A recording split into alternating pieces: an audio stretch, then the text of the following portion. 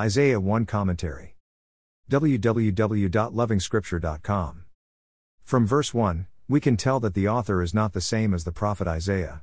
He is simply the compiler of the prophecies, otherwise called vision or visions of the prophet Isaiah. The vision concerns Judah, but Judah isn't the only audience. We shall learn shortly that Isaiah's vision is for humanity in its entirety.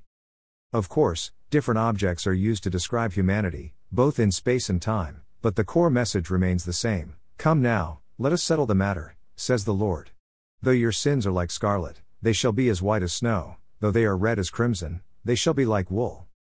Learn to do right, seek justice. Defend the oppressed.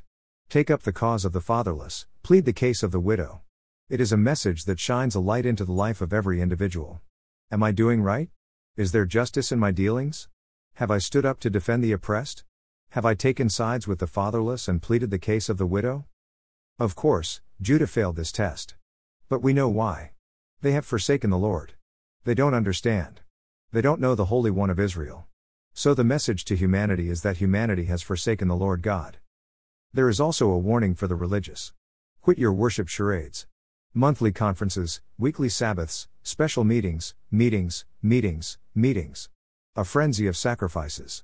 The message of the Bible is simple: do right, seek justice. Defend the oppressed. Take up the cause of the fatherless, plead the case of the widow.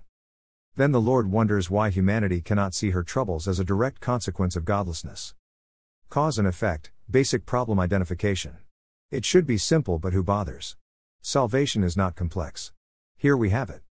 More resources, visit http://www.lovingscripture.com.